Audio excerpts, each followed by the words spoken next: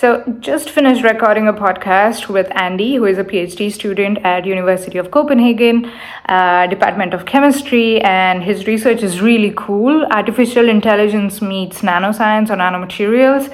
And he basically uses artificial intelligence together, of course, with his team to do the data analysis and basically trying to make future materials, functional materials for the future. And yeah, his journey has been quite fascinating. I think it's the first time we have a guest who is working on these two giant fields, like a merge of these two giant fields, artificial intelligence and nanoscience. So can't wait for you to check out the episode.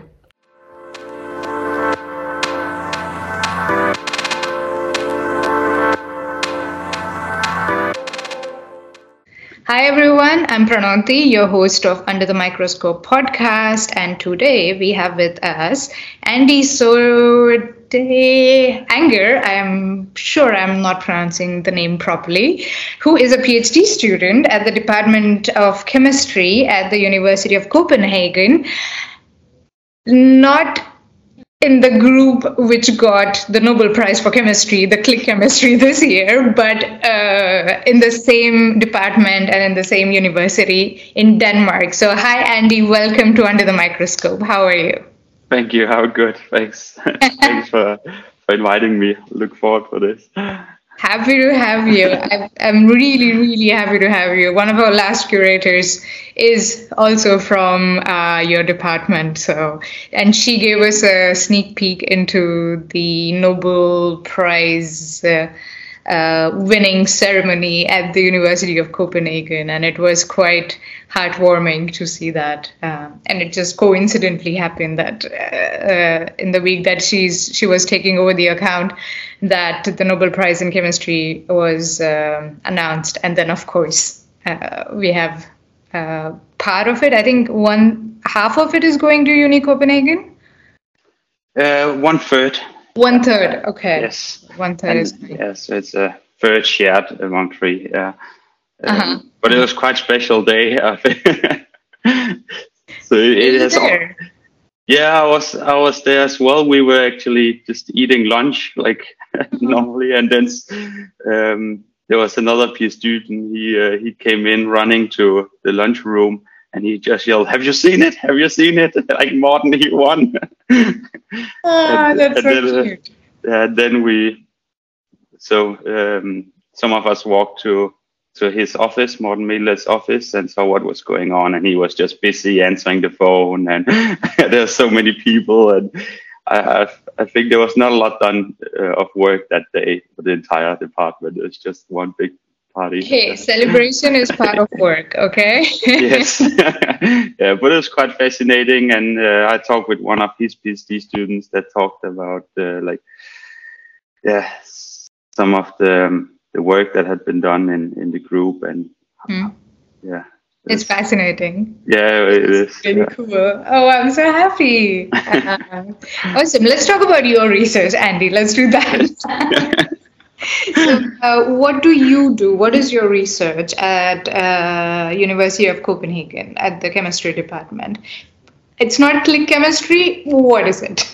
No, so I would say it's in materials chemistry. So our goal is to synthesize some new materials that has some functional properties. Mm-hmm. We normally do that in the lab, and then we take them to synchrotrons, which is like these big rings with electrons moving around where you can get a lot of energy from them, so you can generate X-rays, and we shoot that into our chemistry and follow the reaction while it's happening, using them. And then when we get the data, like obviously we get a lot of data when we have such big machines, then I analyze it with artificial intelligence.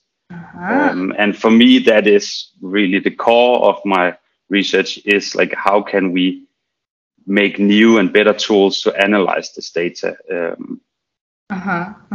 Okay. Wow. So it's basically artificial intelligence and nanoscience and the material science, like all the expertise coming together to make materials for the future, or functional materials for the future, whatever the application might be. Is that fair to say? Yeah, I think that's very fair to say, and I think that's also what makes it interesting, that nobody can do this kind of research alone, right? You need someone from all fields to come together, and someone that knows about the application, someone that knows about the synchrotrons, the experiments you do, and someone that know about artificial intelligence. Yeah. Mm-hmm. Yeah. Also, I've always wondered, so it's good that we met you and we are talking right now, that at the synchrotrons, at the beam time, that you get like whatever 4 or 5 days or 1 week, or you're working 24/7, so you're gathering humongous amount of data. And in order to do the data analysis and also storing the data, you must need like supercomputers and some really sophisticated tools or softwares. So it's really interesting to know that finally, at least for me, I'm getting to know this, that you guys are using machine learning or artificial intelligence to go through this data that you collect at the beamlines. So yeah, that's quite interesting. I always wondered how that works. So that's really cool. So Andy, tell me, your research is super interesting. So how did you end up doing a PhD at University of Copenhagen with artificial intelligence and nanoscience? Like that's a very this is the first time I'm hearing about it. So tell me about your journey. Yes, I think like my journey is both like super boring and super exciting, because I started the first year of my bachelor like doing some lab work in a materials chemistry group. So the group I'm still in, where we do a lot of nanomaterials. And in the beginning, I was like going a lot in the lab myself to do the synthesis part of it. But I found out that I'm just too clumsy to go to the lab. I gotta be honest, and I'm also not patient enough. Like you need a lot of patience to go to lab. So so I really appreciate those that like have those abilities to go to the lab and do synthesis. So actually, I kind of switched over to do more of the experiments. So we went to synchrotrons, and I just found out that is super fascinating.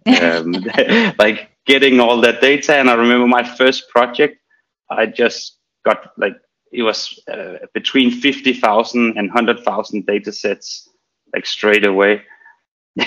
Wow. And that takes a long time to analyze. Yeah.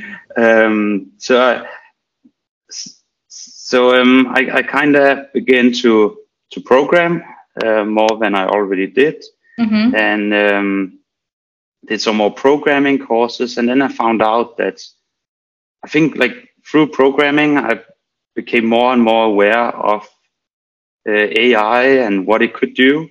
And then I began to use it, and I found out that it's amazing, like how much it could do for my research. And then I started getting collaborators. So I have a really strong collaborator at the Department of Computer Science in Copenhagen. And so we have been working together for the last 3-4 years. So I think from my background is very much from like nanoscience and materials chemistry. And then I moved more and more into,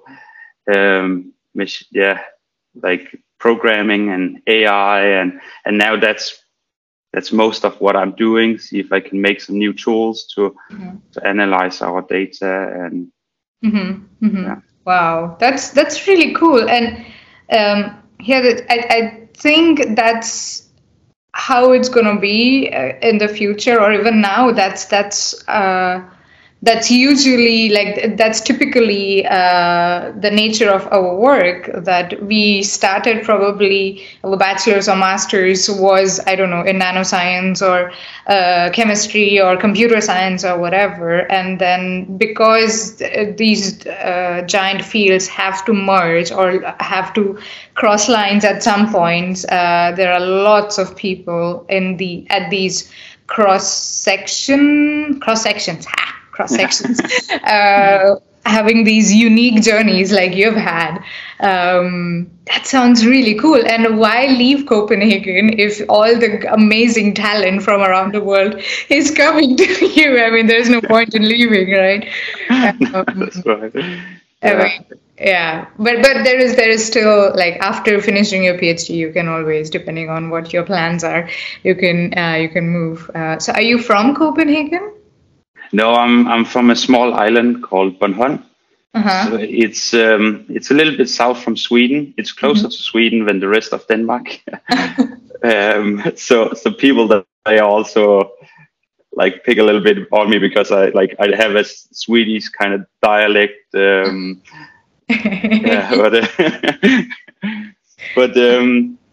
okay, nice. Yeah, it's the eastern part of Denmark. Nice. And you spoke about synchrotrons. Do you have a favorite one? For whatever reasons, you don't have to disclose your reasons, of course. Do you have a favorite one? You don't have to. I'm just curious. I think it would be ESAF in Grenoble in France, because it's just so beautiful there. Yeah. And it's in a valley with the mountains around it, and it's just breathtaking, right? Yeah. No, that's an amazing place. Fair enough. Okay, that one. And they also have the cheese fondue that I love. Oh my God, yes. Now is the time for cheese fondue. Winter is coming. Yeah. Do you have any beam times coming up anytime soon? Actually, not right now. I've just been on 2, and now, a little bit more relaxed. Yeah.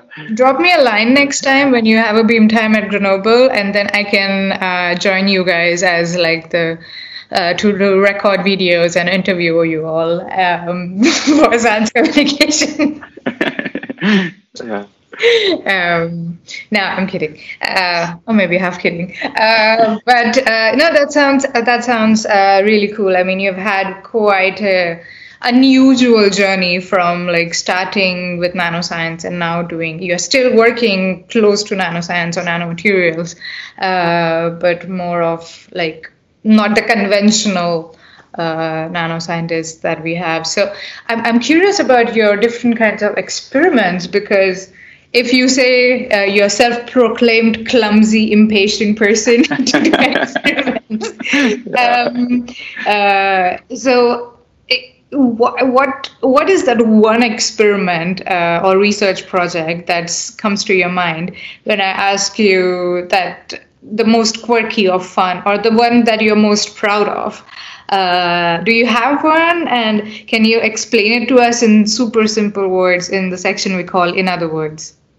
Yes. I think so.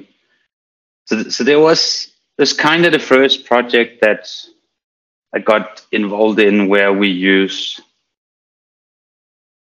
AI, but and I think I'm quite proud of the entire process of like learning this AI and then using it on some real data in itself.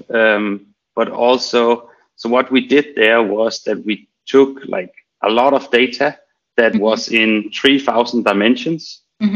So obviously that's something that you would normally have a difficult time like plotting and showing, like seeing what is the similarity of. So all this data was of chemical structures and then also scattering data.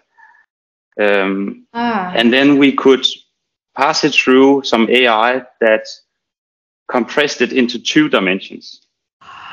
So from 3,000 dimensions to 2 dimensions. Yes. Dude.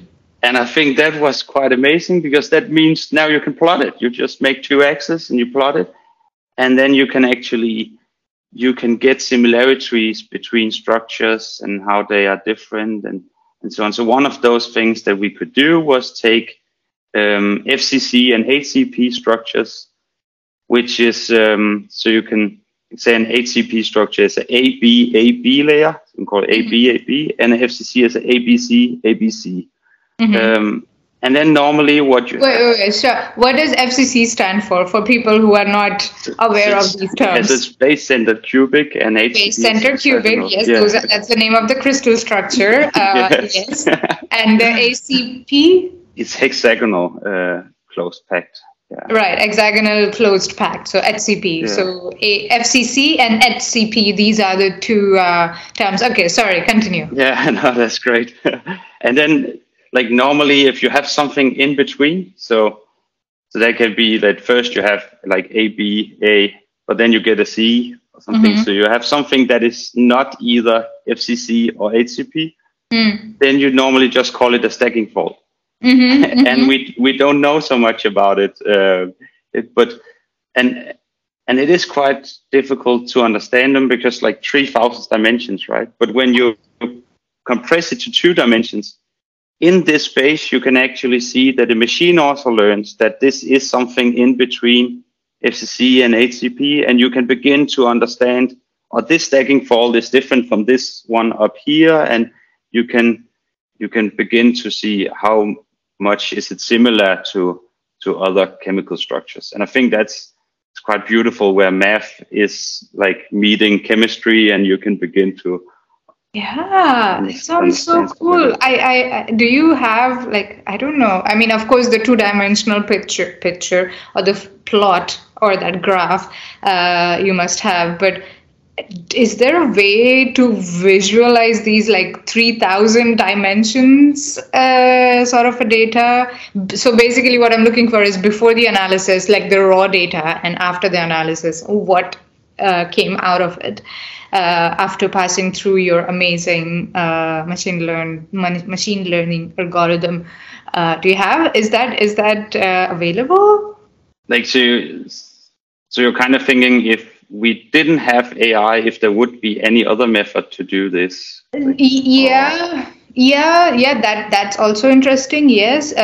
What I was asking though was any way to visualize, like showing basically like without AI, this data would look like a mess. Yeah, it would, because you would need to visualize so high dimensions. I have no idea how to do it. Like 3,000 dimensions. Yes, like normally I would have no idea how to visualize that, but when you pass it through the algorithm and you get it down to 2, then it's just a normal plot as we know it. Probably a rookie question, probably a stupid question. 3,000 dimensions. So when you say 3,000, so I know the X, Y, Z, and then time can be a dimension, and So what are these 3,000 dimensions that we are talking about here? So in this case, it's a little bit equivalent to every data point you have in a data set.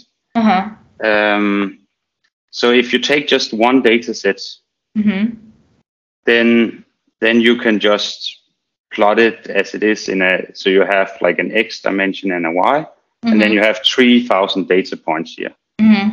But then when you have a lot of data sets, like then let's say you have 1,000 data sets with these 3,000s, then it's beginning to be difficult to see similarities and differences. Right. Then you take all these 3,000s.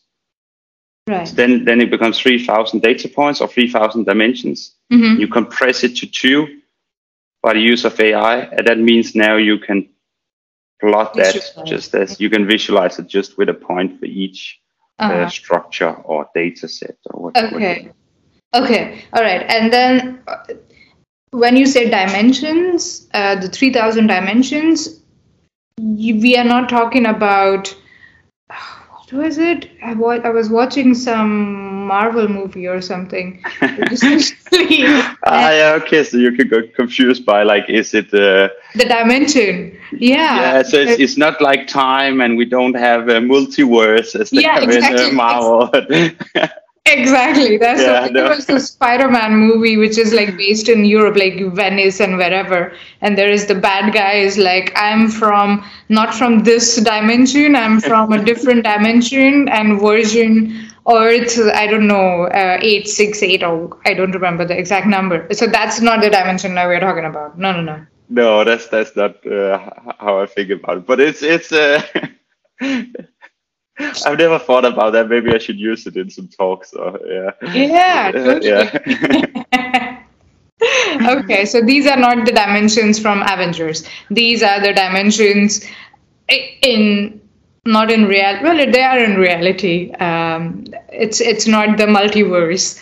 It has nothing to do with astrophysics or anything, and the universe. No. It's this tiny universe at the nanoscale that we are looking at, the atoms and the defects and yeah.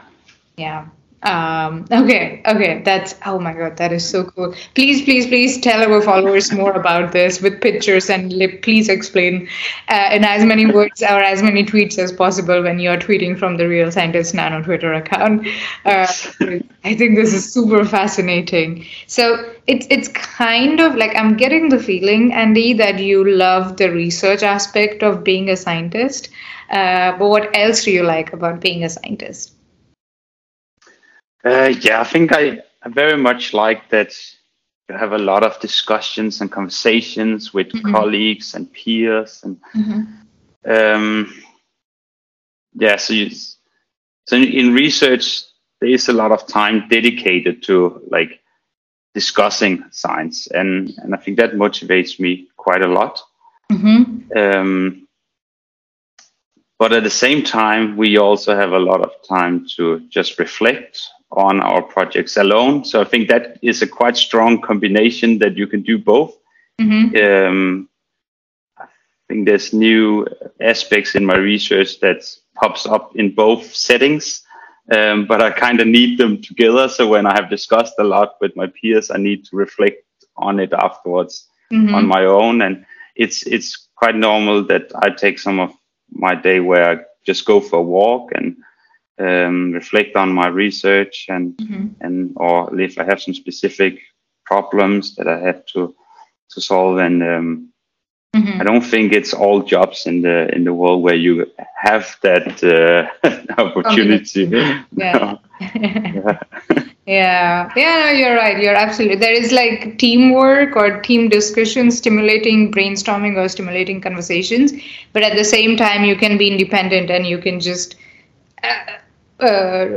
process your thoughts, process your theory, so to say, by being independent or by being by yourself.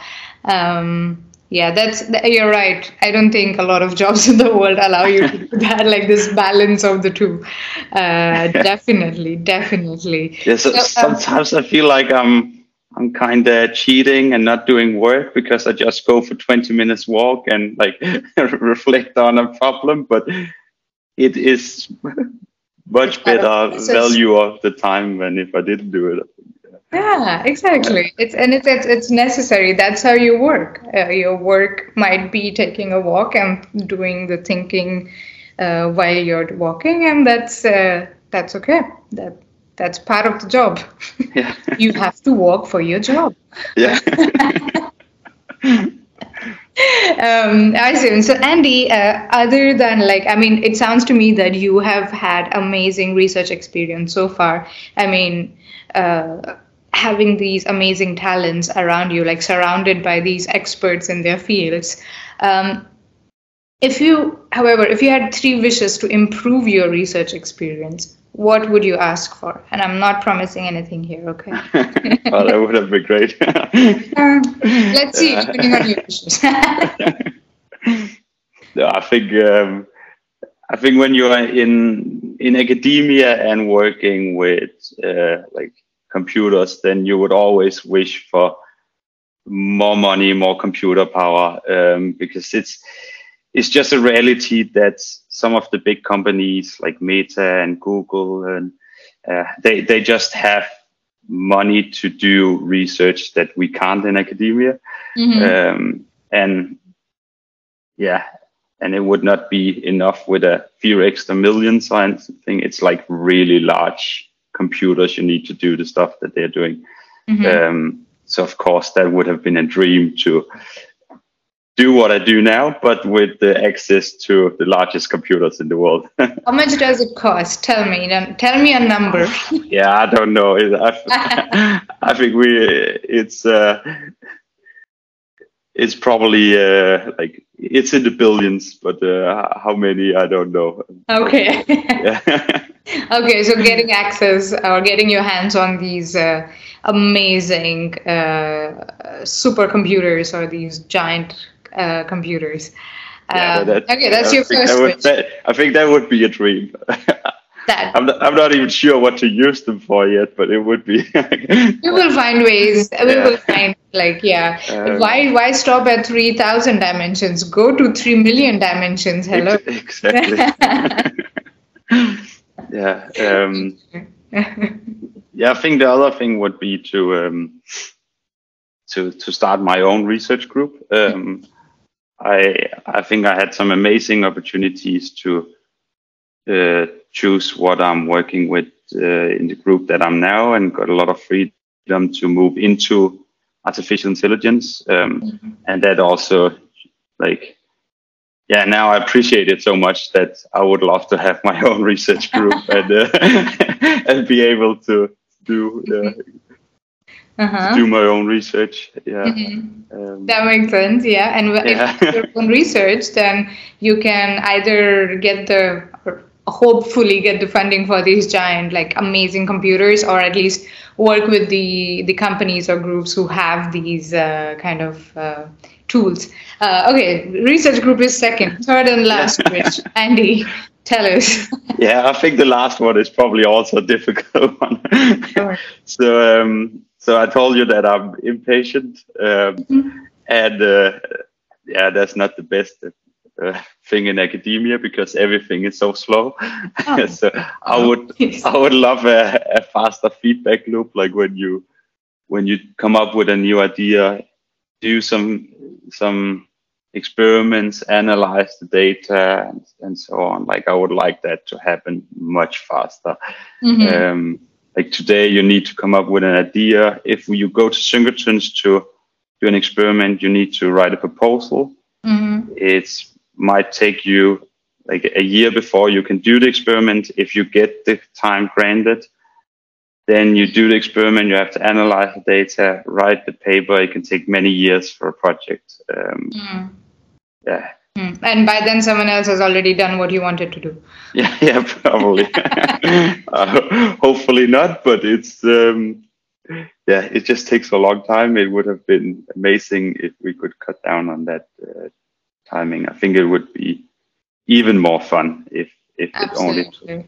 So the time between ideation and the results, or the data analysis, so to say, to shorten it from years or months to maybe a few. Okay, if you're wishing for it, then maybe a few days. Yeah, like the best thing would be instantly, right? Oh, yeah, that would be amazing, but as fast as possible. I think that's one of the good thing about research in AI, because you're not limited to going to a synchrotron and stuff like that. So you can maybe simulate some data, work on that, and thereby the research goes away faster. But then again, like, you can do very cool experiments at synchrotrons that you can't really simulate. Yeah, exactly. So that makes sense. Well, all three of your wishes, Andy, I think, they seem too far, but I hope that they are not too far in the future, especially getting your research group. And once you have your own research group, then maybe not for every idea, but maybe some of the ideas you can have this accelerated process of the fast turnaround time on, like, validating the different ideas. I wouldn't say your wishes are completely unrealistic. I could see that happening in a few years' time. Why not? Very, very realistic. Awesome, Andy. This has been wonderful. And what can the followers expect in the week that you are tweeting from the Real Scientist Nano account? Tell us, give us a sneak peek into what's coming. Yeah, so of course they can expect a lot about my research and what I'm doing. But actually, that lucky that I traveled to New Orleans to a very big machine learning AI conference. Wow. That week.